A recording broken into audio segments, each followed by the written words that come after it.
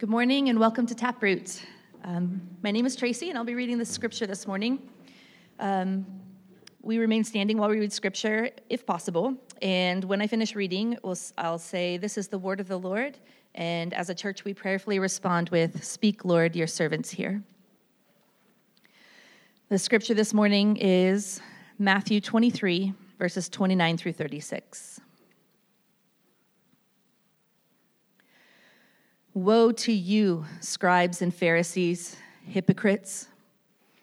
For you build the tombs of the prophets and decorate the monuments of the righteous, saying, "If we had lived in the days of our fathers, we would not have taken part with them in shedding the blood of the prophets." Thus you witness against yourselves that you are sons of those who murdered the prophets. Fill up, then, the measure of your fathers. You serpents, you brood of vipers, how are you to escape being sentenced to hell? Therefore I send you prophets and wise men and scribes, some of whom you will kill and crucify, and some you will flog in your synagogues and persecute from town to town, so that on you may come all the righteous blood shed on earth, from the blood of righteous Abel to the blood of Zechariah, the son of Berechiah, whom you murdered between the sanctuary and the altar. Truly, I say to you, all these things will come upon this generation. This is the word of the Lord. You may be seated and we'll pray. Father, this is a hard word for us.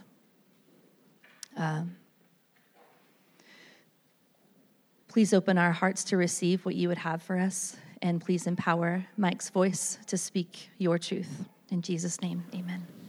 Amen. Thanks, Tracy. Well, good morning, family. How are we? Good. It's good to be back in the Taproot pulpit this morning.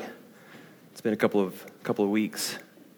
If you're a guest, welcome. My name is Mike, one of the pastors here, and as a church, we exist to know Jesus and make him known. So that's our hope and prayer here this morning as we continue to work through the Gospel of Matthew.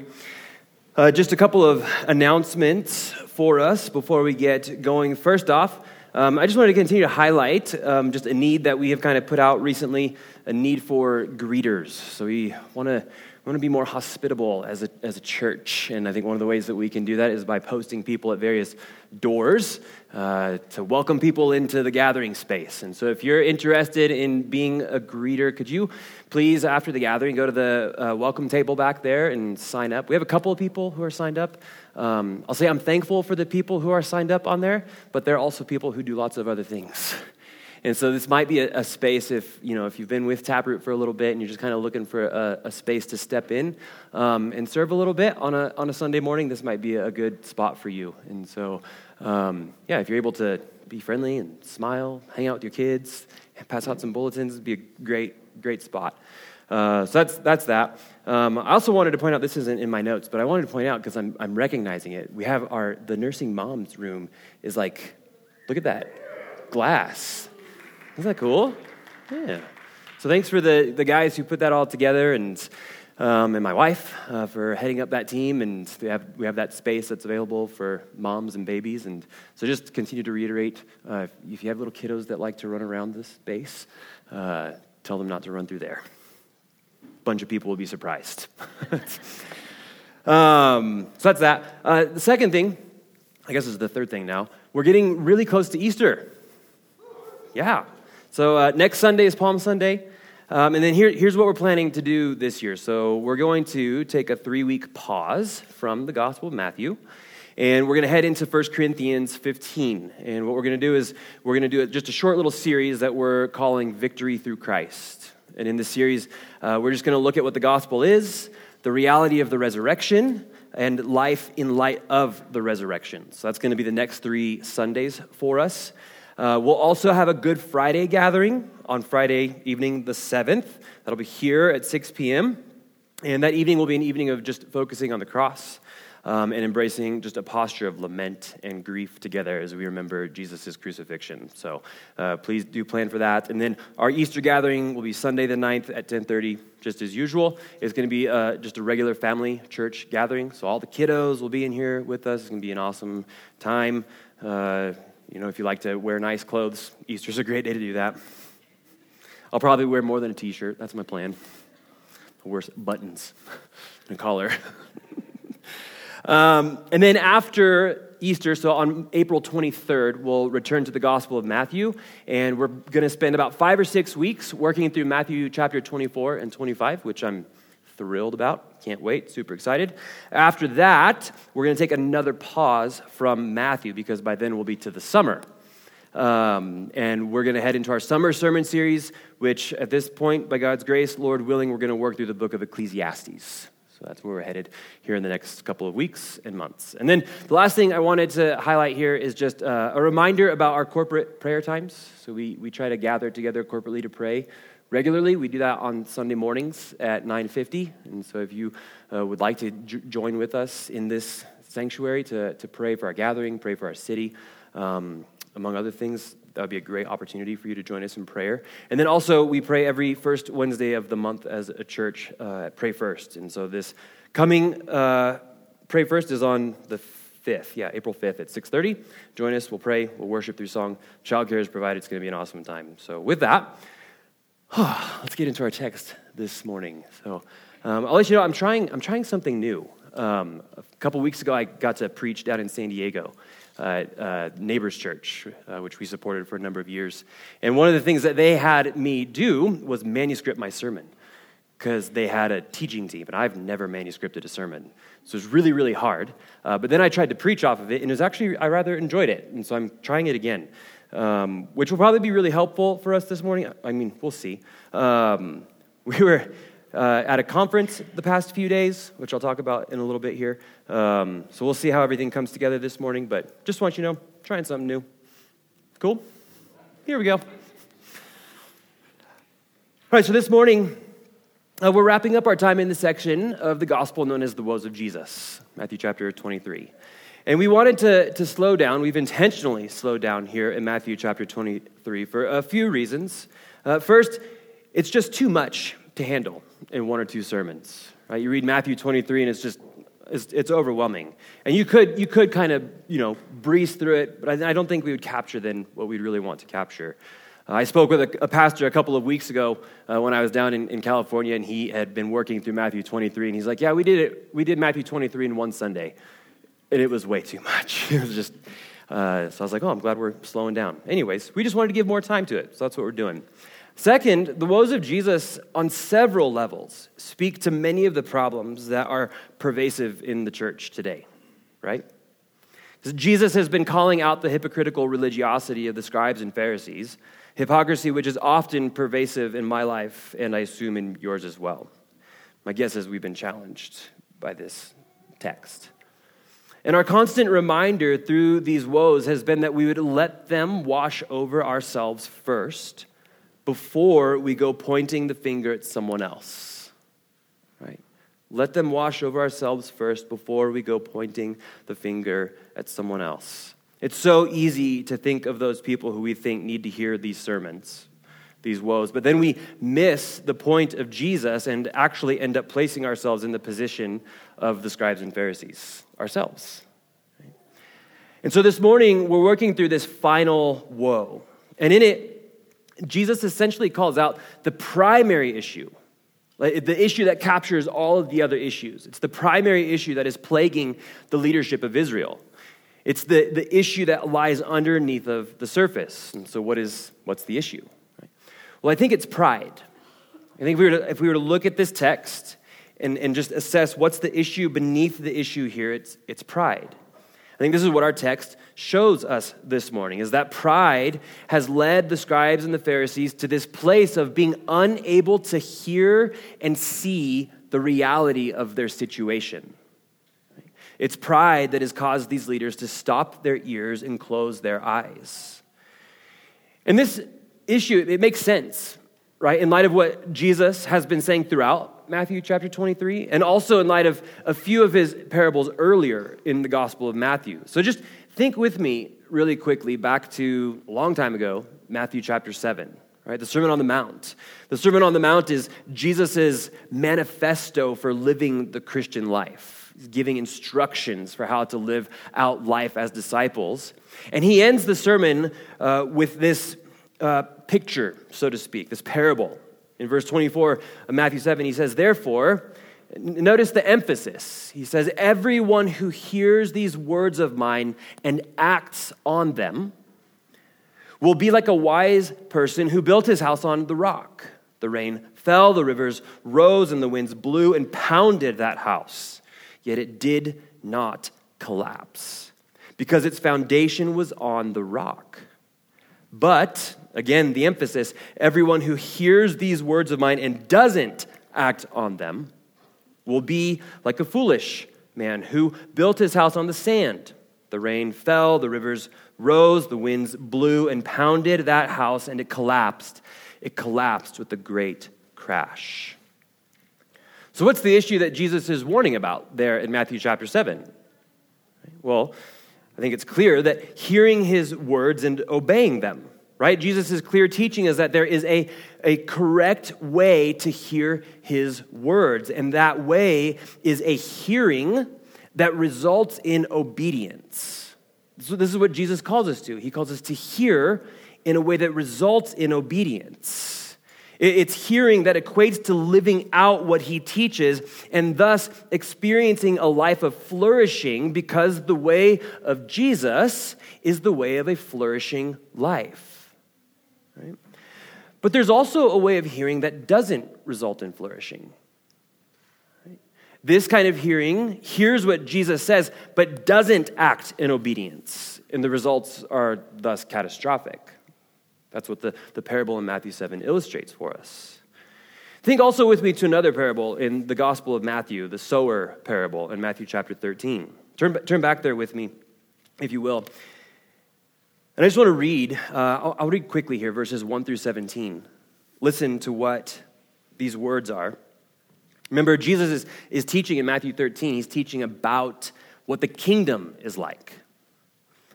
He says this, on that day, Jesus went out of the house and was sitting by the sea. Such large crowds gathered around him that he got into a boat and sat down, and while the whole crowd stood on the shore. Then he told them many things in parables, saying, consider the sower who went out to sow. As he sowed, some seeds fell along the path. The birds came and devoured them. Other seed fell on rocky ground, where it didn't have much soil. It grew up quickly, since the soil wasn't deep. But when the sun came up, it was scorched, and since it had no root, it withered away. Other seed fell among thorns, and the thorns came up and choked it. Still other seed fell on good ground and produced fruit, some 100, some 60, and some 30 times what was sown. Let anyone who has ears listen. Then he goes on, and you have this description of what the parables are for. The disciples came up and asked, why are you speaking to them in parables? And he answered, it's an interesting answer. He says, because the secrets of the kingdom of heaven have been given for you to know, but it has not been given to them. For whoever has more will be given to them, and he will have more than enough. But whoever does not have, even what he has will be taken away from him. That is why I speak to them in parables, because looking they do not see, and hearing they do not listen or understand. Isaiah's prophecy is fulfilled in them, which says, you will listen and listen, but never understand. You will look and look, but never perceive. For this people's heart has grown callous. Their ears are hard of hearing, and they have shut their eyes. Otherwise, they might see with their eyes and hear with their ears and understand with their hearts and turn back, and I would heal them. Blessed are your eyes because they do see, and your ears because they do hear. For truly I tell you, many prophets and righteous people long to see the things that you see but didn't see them, to hear the things you hear but didn't hear them. Now Jesus, I think, of course, is not just talking about physically hearing and physically hearing. There's obviously something deeper, something under the surface here that Jesus is getting at. What is that? Is everything okay? I hear like banging. The whole point, though, of this parable then is about hearing the word of God, and in particular the words of Jesus. Right?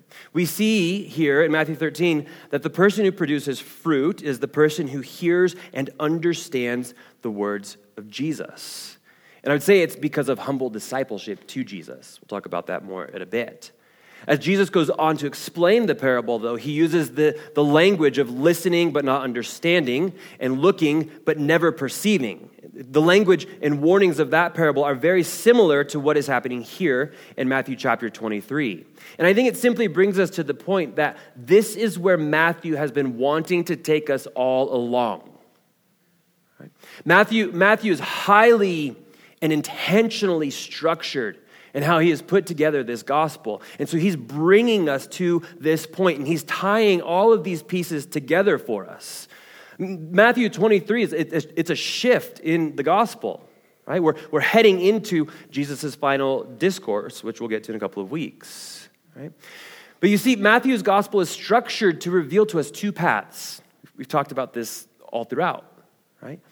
The path of wisdom and the path of foolishness. And Matthew wants us to see clearly that the way of the scribes and Pharisees, though outwardly looking pretty good, is ultimately foolishness. Right? But to the contrary, the way of Jesus is the way of wisdom. It's the way of the flourishing life. We could call it the abundant or eternal life, as Jesus does elsewhere, for example, in the Gospel of John.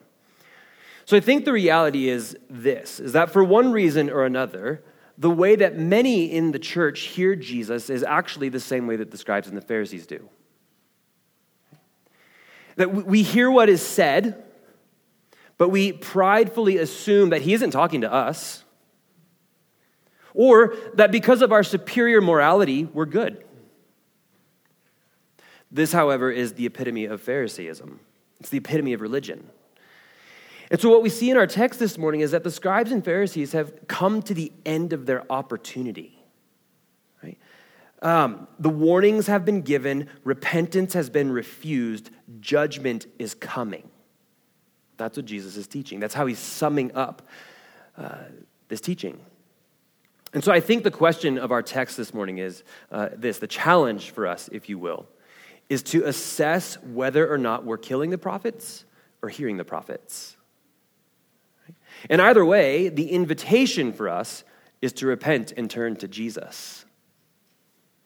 And so we're going to work out the rest of this time here with 3 points this morning. First two will be longer. The last one will be quite brief. Number 1, killing the prophets. Number 2, hearing the prophets. And then number 3, being and becoming the prophets. This is the only slide I have this morning, just so you know. So you can just look at it all morning and know where we're going.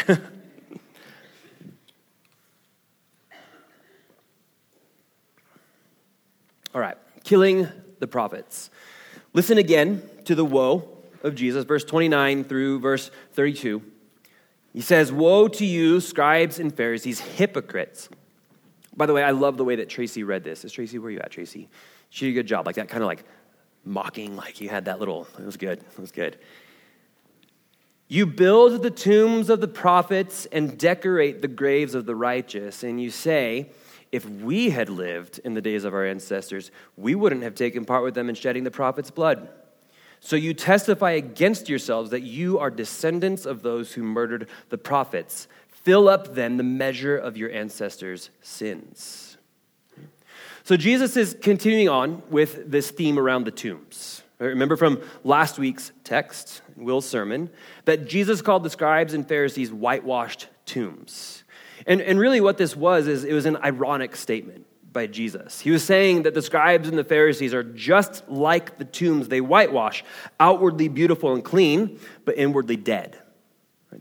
That's the picture he's painting. But this time, Jesus is talking specifically about the tombs of the prophets who have gone before him, before the scribes and Pharisees. So think Jeremiah, think Zechariah, think Isaiah, think of like biblical prophets. This is who he's referencing here. The question, of course, is what exactly is going on? Why is he pronouncing this particular woe in this particular way? Well, I want to start with this. I think we need to remember that being a prophet is hard. Being a prophet was not an easy job. We can read any of the prophetic writings in Scripture and see this. But I think Jeremiah, in particular, is exemplary of this reality. Does anyone remember what Jeremiah was known as? The weeping prophet. Jeremiah was the weeping prophet. What miserable life do you have to live to be remembered for all eternity as the weeping prophet? The weeping prophet. And he was known as that for a reason. His job was hard and nobody listened to him. Like he was commissioned to go and preach and preach and preach. And the response was a constant not listening. It got to the point that it was so bad that he eventually wrote a book called Lamentations. Right? If your life concludes in a book called Lamentations, it's challenging. Being a prophet was hard. Turn with me to Jeremiah chapter 26 to just capture a bit of a glimpse of what this reality looked like.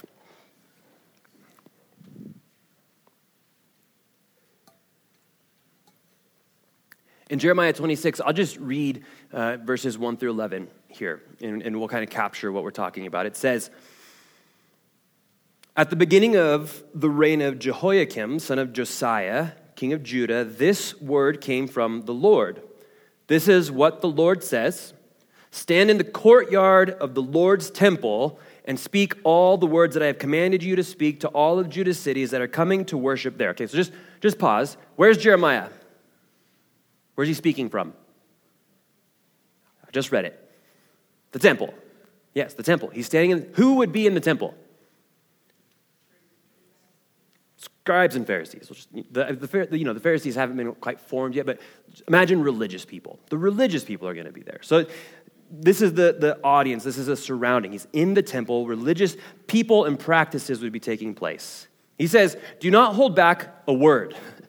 Perhaps they will listen in turn, each from his evil way of life, so that I might relent concerning the disaster that I plan to do to them because of the evil of their deeds." Now remember, who's he prophesying against? His people, Judah, right? Verse 4, "You are to say to them, this is what the Lord says: if you do not listen to me by living according to my instruction that I set before you, and by listening to the words of my servants the prophets, whom I have been sending to you time and time again, though you did not listen, I will make this temple like Shiloh. I will make this city an example for cursing for all the nations of the earth." Wow.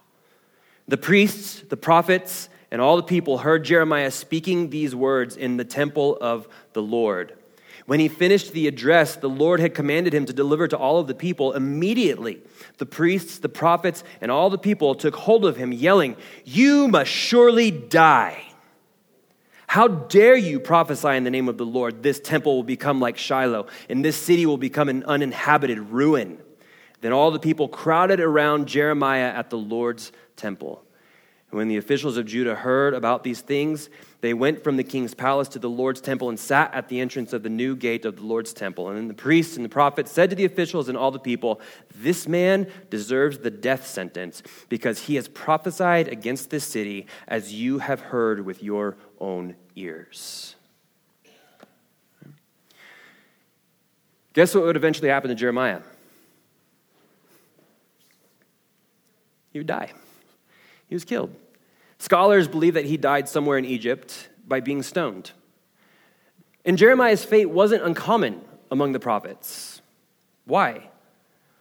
Because the prophets, the Lord's prophets, I mean, obviously you have two different kinds of prophets happening here in Jeremiah, right? Because it says the priests and the prophets came against Jeremiah. So you have one prophet who's speaking truth and others who obviously are not. But the prophets, the Lord's prophets, confronted the disobedience of Israel and called them to repentance. They did things like, as we see in Jeremiah 26, denouncing the temple and the worship being done in and around the temple. And the people of Israel didn't like this. And thus, they made a habit of killing the prophets. And so Jesus is calling attention to the fact that it was the ancestors or fathers of the scribes and the Pharisees who did this. This is what's informing what's happening here in Matthew chapter 23. Okay? So, what it seems that the scribes and Pharisees of Jesus' day were able to recognize that the killing of the prophets by their fathers was wrong. Right? They're able to make this connection. They also recognize that the prophets weren't properly honored in their death and burial, which was a big deal for Jewish people. And so the religious leaders of Jesus' day were taking it upon themselves to clean up the graves in an attempt to honor the prophets. And so this is what the reference to the building of the tombs and decorating the graves is about. There's this recognition. They see, the prophets were wrongfully killed. They weren't properly honored in their burial. We should do something about it. And so the prophets and scribes in Jesus' day are taking it upon themselves to do something about it. Leon Morris, in his commentary on the Gospel of Matthew, says this. He says, quote, "With the advantage of hindsight, they can see the slaying of the prophets for the evil thing that it was. Their building of the tombs seems to be a way of proclaiming how much better they were than those who put the prophets to death." Okay, so we're building into what's happening. So in essence, the scribes and Pharisees believed, no doubt with sincerity, that they are making up for the wrongs of those who went before them. Furthermore, there's no reason to question their sincere belief that were the prophets presently among them, they would respond differently than their fathers did. Like they legitimately believe that. And we have no reason to question otherwise. However, what they aren't seeing is that they're actually blinded by their distance from what their fathers did, and thus they can't see that they are doing the very same thing. In other words, they just kind of have this historical vantage point, so to speak. And they're just like, well, we would never do that, not recognizing that they are indeed doing it. And so this is exactly what Jesus sees, and this is what Jesus calls out. You see, Jesus tells them that they are actually testifying against themselves. By declaring that they wouldn't do what their fathers did, they're actually testifying against themselves that they are doing what their fathers did. And how's this happening? Well, they've already rejected John, right? The beginning of the Gospel of Matthew. They rejected the prophet John. Okay? And they're currently rejecting Jesus, a prophet. Right? The prophet. And they will, in the future, reject the church. As we'll see in a moment, a prophetic voice as well. Thus, Jesus' words to them are that they are just like their fathers. In fact, they're worse off. The idea of the text, when Jesus says to fill up then the measure of your ancestors' sins, is that rather than honoring the prophets, they're actually finishing the job that their fathers started. And Jesus, in essence, says, just go ahead, just finish it. Here's where they started. You might as well just finish it up completely. Craig Blomberg, in his commentary, says it like this. He says, quote, "They admit they are linked by ancestry to the most wicked in Israel's history, and they exhibit by their current rejection of Jesus their actual spiritual kinship to the rebellious Israelites of old. In a bitterly ironic exclamation, Jesus orders them to go ahead and complete their dirty work." So this text, man, it is a stark and challenging warning. Right? Like it forces us to ponder how one can be in such seemingly close proximity to God and his people and yet be one who is actually rejecting Jesus. The text forces all of us to pause and examine whether or not we are following the way of Jesus or rejecting the way of Jesus. And I really do think we're intended to kind of feel some of the weight of it. And here's the thing, this is so challenging because Jesus calls out such good things. Right? It's ridiculous. The scribes and Pharisees are passionate about mission and evangelism. They're in a day when it was hard to travel across land and sea, they're traveling across land and sea to make converts. They're just converting them to their own religion and not the way of Jesus. It's a problem. They're deeply committed to God as demonstrated in their swearing of oaths. Right? They didn't see the swearing of oaths as negative as Jesus did, but as like this positive demonstration of look how committed, look how faithful we are. They're seemingly generous as they give above and beyond what they were required to give. And they go the extra mile to remain ceremonially pure And they are decorating the tombs of the righteous prophets from their past who were killed in an attempt to honor them. These seem to be good things. And yet, Jesus is essentially saying that just like the prophet Isaiah, that all of their righteous deeds had become as polluted garments. Is there any mercy here? I mean, that's where I come to. I feel like I do a lot of really good things. Anyone? You can be honest. I hear this and I'm like, man, Jesus, what then? What does obedience look like to you? Right? How are we supposed to respond to this? What is lacking? Why is the righteousness of the scribes and Pharisees not sufficient? Well, I think we need to go back to the beginning of Matthew 23 and we'll see. Right? And what we see there is, again, the theme, it's pride. You see, what we see there at the beginning of Matthew 23 is that they set impossibly high standards that they aren't willing to do themselves. They love their positions. They love to be honored and revered as teachers and masters. They love to be seen by others as those who are doing it right. They love the applause that the religious world gives them. Right? But at the end of the day, that's the problem. That their motive is for themselves. Their motive is the applaud of others. And what they do in their own strength. Right? The belief of the scribes and the Pharisees and the teaching of the scribes and the Pharisees kind of gets boiled down to this reality that they can be righteous on their own. That is religion. Right? Their belief is that they can earn the favor of God and that they are doing a darn good job at it. But they're not. And this is being displayed ultimately in their unwillingness to serve. Remember what Jesus said, look there at verse 11 and 12. The greatest among you will be your servant. Whoever exalts himself will be humbled, and whoever humbles himself will be exalted. So I think the question for us now then is, how do we not be or become like the scribes and Pharisees? How do we instead learn to hear Jesus and obey the way of living life that he calls us to, which is our second point, hearing the prophets?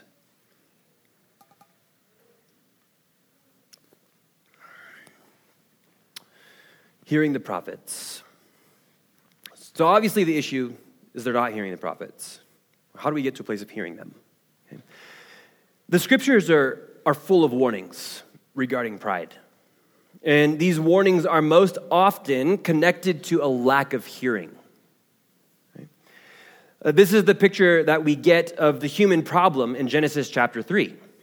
Right? God spoke in Genesis 1 and 2. You see this picture of God speaking. God set forth boundaries. He told humanity very clearly what they were supposed to do and what they were not supposed to do. And it was a really simple task, I think, in my mind. Like there's actually a lot of freedom in what they could do. There's one thing that they could not do. One thing. You couldn't, just the one thing.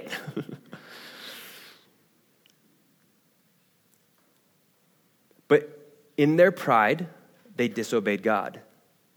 Right? They listened to Satan instead and decided that they wanted to be like God, which they already were. Right? Like that's the sad reality, is that humans were created in God's image. Humans were more like God than anything else. But in believing the lie, they thought that there was more, something that they could do in their own time and in their own way. And so that's what they chose. And this is religion. This is the human problem. It is choosing to do our own will in our own time, not God's will in his time. And so the picture that we see of humanity in Genesis and all throughout Scripture is pride resulting in a disregard of the words of God and consequentially disobedience. That's the continual pattern. Pride, disregard of God's word, subsequent disobedience. And what we see over and over and over in Scripture is that pride is the sin beneath all sin.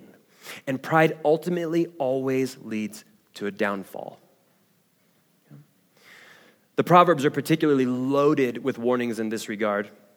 Here are just a few for us. Proverbs chapter 16, verse 5 says, "Everyone with a proud heart is detestable to the Lord. Be assured he will not go unpunished." Proverbs 16:18 says, "Pride comes before destruction, and an arrogant spirit before a fall." Proverbs 18:12 says, "Before his downfall, a person's heart is proud, but humility comes before honor." Oh, those don't make me feel very good. I don't know about you. So how do we posture ourselves in humility?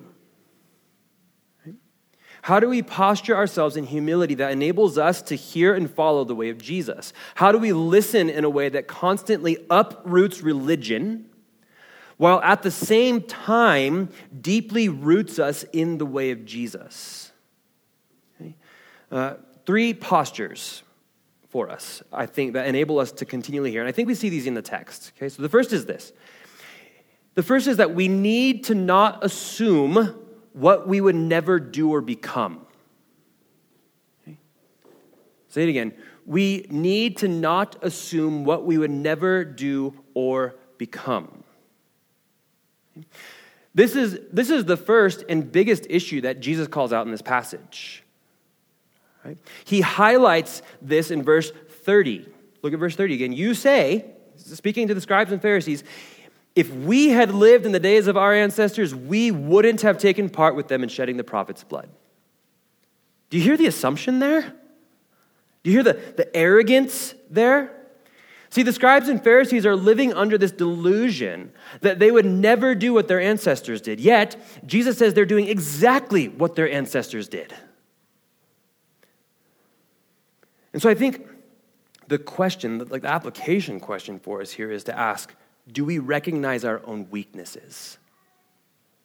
The scribes and Pharisees don't recognize their own weaknesses. They don't recognize their own shortcomings. And so do we recognize our own weaknesses? Do we recognize that we are prone to wander just as much as anyone else? You and I are prone to wander just as much as anyone else. Or do we believe ourselves to be strong and capable? So I was thinking about this a little bit this past week. I was kind of thinking through this text, and I can actually vividly remember when I first got into full-time ministry. And I remember thinking about the things that I would never think or do or say. Like clearly in my head, I can imagine, I can picture it. I can remember thinking what I would never become like. I remember thinking I'll never become like that pastor. I'll never get into that position with God. I'll never neglect the things that will keep me going as a follower of Jesus. And yet, now, I can look back over the past 15 plus years and see that I've done almost all of the things that I said I would never do. In far too many ways, I have become what I said I wouldn't become like. And my guess is that we've all experienced this to some degree, either in ourselves or with someone that we know. I don't want us to get too far into thinking of other people, right? But perhaps we're farther from Jesus than we ever thought that we would be, personally. Like perhaps we are doing things and saying things and believing things that we thought we never would. Or perhaps we can think of that person who we never imagined would walk away from Jesus, but they have. Right? I think another important lens for us to think through this, though, is not just individually, but corporately, right, as a church. Because I think it's easy for us as a local body of believers to say, we'll never be like them. Or we'll never fall into that, fill in the blank, whatever it is. But doing so is nothing more than an arrogant comparison. Like, who are we as a local church to compare ourselves to other local bodies that we somehow deem to be less than us? Right? See, I think I think we need to learn to always have a check in our heart as individuals and as a body. I think we need to not be so arrogant as to presume upon what our next 5, 10, or 15 years will be like. I think it's so easy to settle and think that our character has been formed and that we are the mature Christians that we're supposed to be. But this is a horribly dangerous place to be. See, every single one of us has the ability to do what we think we would never do. And it might look like moral corruption and failure, or it might look like religious piety and arrogance. Either way, it isn't the way of Jesus. And so I guess the question here is, how do we see ourselves? Paul says not to think of ourselves more highly than we ought. He also says that the strength of Christ is made perfect in his weakness. So do we see ourselves holding? Do we see ourselves as strong enough to hold on? Or do we see ourselves weak and needing to be held by Jesus? I think there's a difference. Second, we need to take on a posture of learning. We take on a posture of learning. Look again at verses 33 to 34. Jesus, in his kindness, says, snakes, brood of vipers. So snakes and babies of snakes. How can you escape being condemned to hell? This is why I'm sending you prophets, sages, and scribes. Some of them you will kill and crucify, and some of them you will flog in your synagogues and pursue from town to town. So who is this? Who's Jesus talking about? We know who he's talking to. Who is he talking about? Any thoughts? Okay, I'll give you the answer. It's us. It's us. It's the church.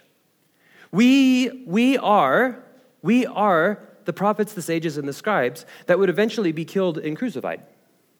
Right? See, Jesus is saying that he will give gifts to the church. Gifts of prophecy, wisdom, and learning. Prophets, sages, teachers, right? Or scribes.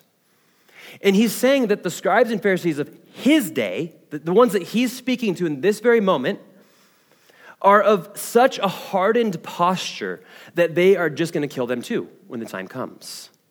And of course, we read through the book of Acts and the letters in the New Testament, and what happened? That's exactly what happened. Right? The church is birthed, and she moves forward throughout the entirety of the Roman world, and we see on repeat that the scribes and Pharisees, the religious leaders, continually are putting to death the people of Jesus. And so they do exactly what he said they would. Right? But what are we to make of this? Well, I think the application for us is to, once again, learn from the scribes and Pharisees. And rather than resisting a posture of learning, because that's what they're doing, we embrace a posture of learning. And here's why. This is what it means to be a disciple. The disciple literally means learn. It means learner. And so we are disciples to Jesus. We are apprentices under Jesus. The purpose of being an apprentice is to learn the way of our master. And our master is King Jesus. You see, this posture of learning and teaching is a hallmark of discipleship to Jesus. Why? Well, because it's precisely what Jesus says to do. Right? Matthew 28:19. We're so familiar with it, but he says, "Go therefore and make disciples of all nations." Now, believe it or not, we've gotten that really jacked up. We were at this conference in Boise the past week, and I'll talk more about it in a bit. But over and over, as people were trying to assess, well, what's the challenge? What's the problem? And over it was repeated. It's a discipleship problem. There's a discipleship problem. There's a discipleship problem. Because Jesus says, go and make disciples of all nations, baptizing them in the name of the Father, the Son, and the Holy Spirit. Listen, how? What's the process? Well, he says, teaching them. Teaching. Discipleship is teaching them to observe everything that I have commanded you. And remember that I am with you always to the end of the age. Larry Hurtado, in his book, Destroyer of the Gods, I wish I had this up for you guys, but I don't. He has a whole chapter about how one of the distinctives of early Christianity was that it was, quote, a bookish religion. I love that. Here's what he says about it. He says, quote, in the context of the Roman era religious setting, early Christianity was unusual as a bookish religion. I do not mean to emphasize the place of texts in early Christianity at the expense of other features such as worship practices, beliefs, behavioral standards, or social reformation, nor do I ignore the value and effect of the spoken word in the Roman era, and so among early Christians also. By calling early Christianity bookish, I simply assert that reading, writing, copying, and dissemination of texts had a major place, indeed a prominence, in early Christianity that, except for ancient Jewish circles, was unusual for religious groups of the Roman era. A bookish people. Sadly, I think that emphasis of Christianity has shifted. I think the overall emphasis has shifted. We'll talk about this more in the coming weeks. I think if we observe, though, we would see that the gospel has been reduced down to a moment in time in which we make a decision to follow Jesus. Thus, not always, but very often, we live out a form of Christianity that enables us to be Christians, but not disciples. We punch our ticket, and then game is over. We come and we sit and twiddle our thumbs. Not us, No, us.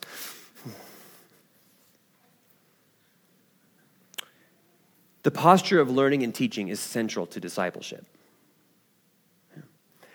It's not salvific, just like anything else. It can take us off course, but by and large, I don't think this is the issue. I think the issue in the church today is actually a lack of bookishness. It's a lack of engaging with the whole of our minds to love God. Right? The past few days, Abby and I were with Will and Rochelle at the Theology in the Raw conference in Boise. This is the second year that they've done it. And it's truly, in my opinion, it's a uniquely wonderful and challenging conference. Theology in the Raw it's a podcast, and it's a ministry that's been put together by Preston Sprinkle. And man, I think Preston's a great scholar. And he's able to bring people together from all sorts of Christian traditions and backgrounds. And so it just makes for a uniquely challenging environment. Like he sets up the environment to just make you go like, ugh. It's super challenging. And the overarching theme or idea, kind of the tagline for Theology in the Raw, is to think deeply and love widely. Right? Think deeply and love widely. And I love this because I think it captures the essence of Jesus' summation of the commands to love God with all of our heart, soul, mind, and strength, and to love our neighbor as ourselves. And I think this is of utmost importance. I think our cultural moment is demanding that we learn how to think deeply and love widely, and this is being lost on us. One of the most challenging quotes, one of the most challenging things that someone said is one of the gals who spoke. I can't remember her name, but she ended her talk with this. She said, quote, "The illiterate of the 21st century will not be those who can't read and write, but those who cannot learn, unlearn, and relearn." Right. Now, I initially wanted to delve more deeply into some of the specifics of the prophets and the sages and the scribes, but we don't have time. So I'll just briefly share an experience that I had while at the conference. The last speaker, her name was Elise Fitzpatrick. How many of you have heard of Elise Fitzpatrick? She spoke, and I found her to be an example of a prophetic and wise teacher. I found her to be a person who captured the essence of these prophets and sages and scribes all in one that Jesus would send to his people. Her talk was my favorite talk. And Elise, just so you know a little bit about her, she's a 72-year-old woman who has been following Jesus for 52 years. She's written 25 books and is invited to speak and teach all over the world. Yet none of these credentials were spoken of by herself. They were part of the introduction that was given by Preston Sprinkle. It's pretty standard, right, at a conference. Elise expressed nothing of her so-called credentials. Actually, she started out by acknowledging the disruptive nature of the conference and how a lot of the things that were said can make you think to yourself, oh, I thought I was a Christian. I don't know how many times I was just challenged with that reality, like, oh, I've got some work to do. But I think one of the things that stood out to me the most about her, something that truthfully brought me to tears repeatedly throughout her talk, was her clear and obvious brokenness and humility. She said she's been a Christian for 50 years. 50 years as a Christian, seeing things I thought I understood, and now I'm seeing I don't understand. You see, as a 72-year-old woman who probably actually does know a thing or two, she's written 25 books after all. She has a degree in biblical counseling. She's no dummy. She's been around the block. She never presented herself as knowing a thing or two. She did not exude a self-righteous arrogance that so easily comes out of those who have been around for a while, from those who are aged or learned or trained. There was no sense in her of, I've been a Christian for 52 years, and so I've really got this figured out. She just exuded someone I personally would hope to be like when I'm 72 years old. Because what she displayed was this reality of being more surrendered, more broken, yet more in awe of God's mercy and grace. It's hard to explain with words what the experience was like, but it just like flowed out of her. And I personally do feel like it was a holy moment in some way, shape, or form. But the point is this: she has lived a life of ups and downs. It hasn't always been up and to the right.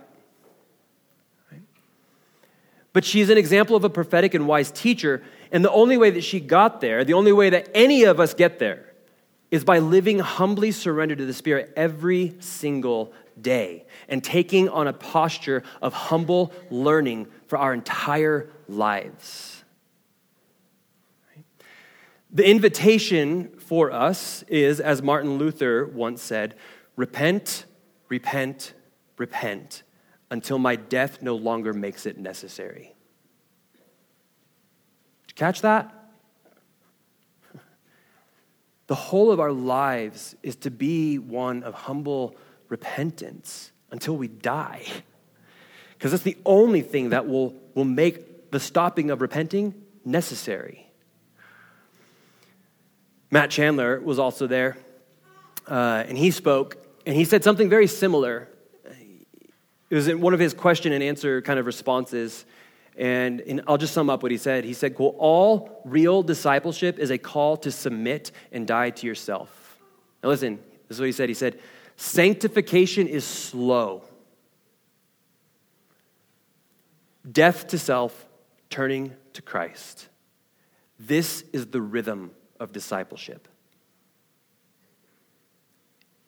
It's the rhythm of discipleship. It is this slow process in which we have not arrived, in which every single day we are called to submit to King Jesus and die to ourselves. Every day, die to self. Every day, turn to Christ. This is the rhythm. And it's in this, then, that we can take on the third posture, which is we become lead servants. From this, we we go back and we capture what Jesus started with in verses 11 and 12. Again, the greatest among you will be your servant. Whoever exalts himself will be humbled, and whoever humbles himself will be exalted. This is the picture of the upside down kingdom. And this, of course, was the posture of Jesus. Jesus, the one by whom, through whom, and for whom all things were created, took on the form of a servant. Jesus postured himself this way. This is what was reiterated to us over and over and over again, is that in the kingdom there is no position. In the kingdom there is no hierarchy.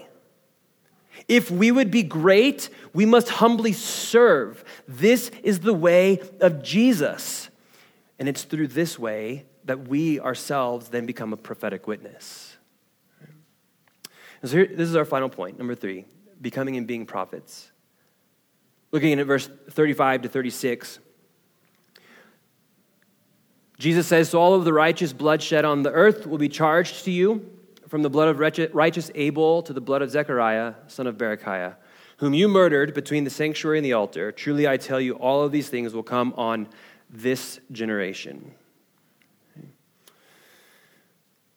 Now, I wanted to get into this more than we have time for this morning. The gift of prophecy, just so we are clear, is not dead.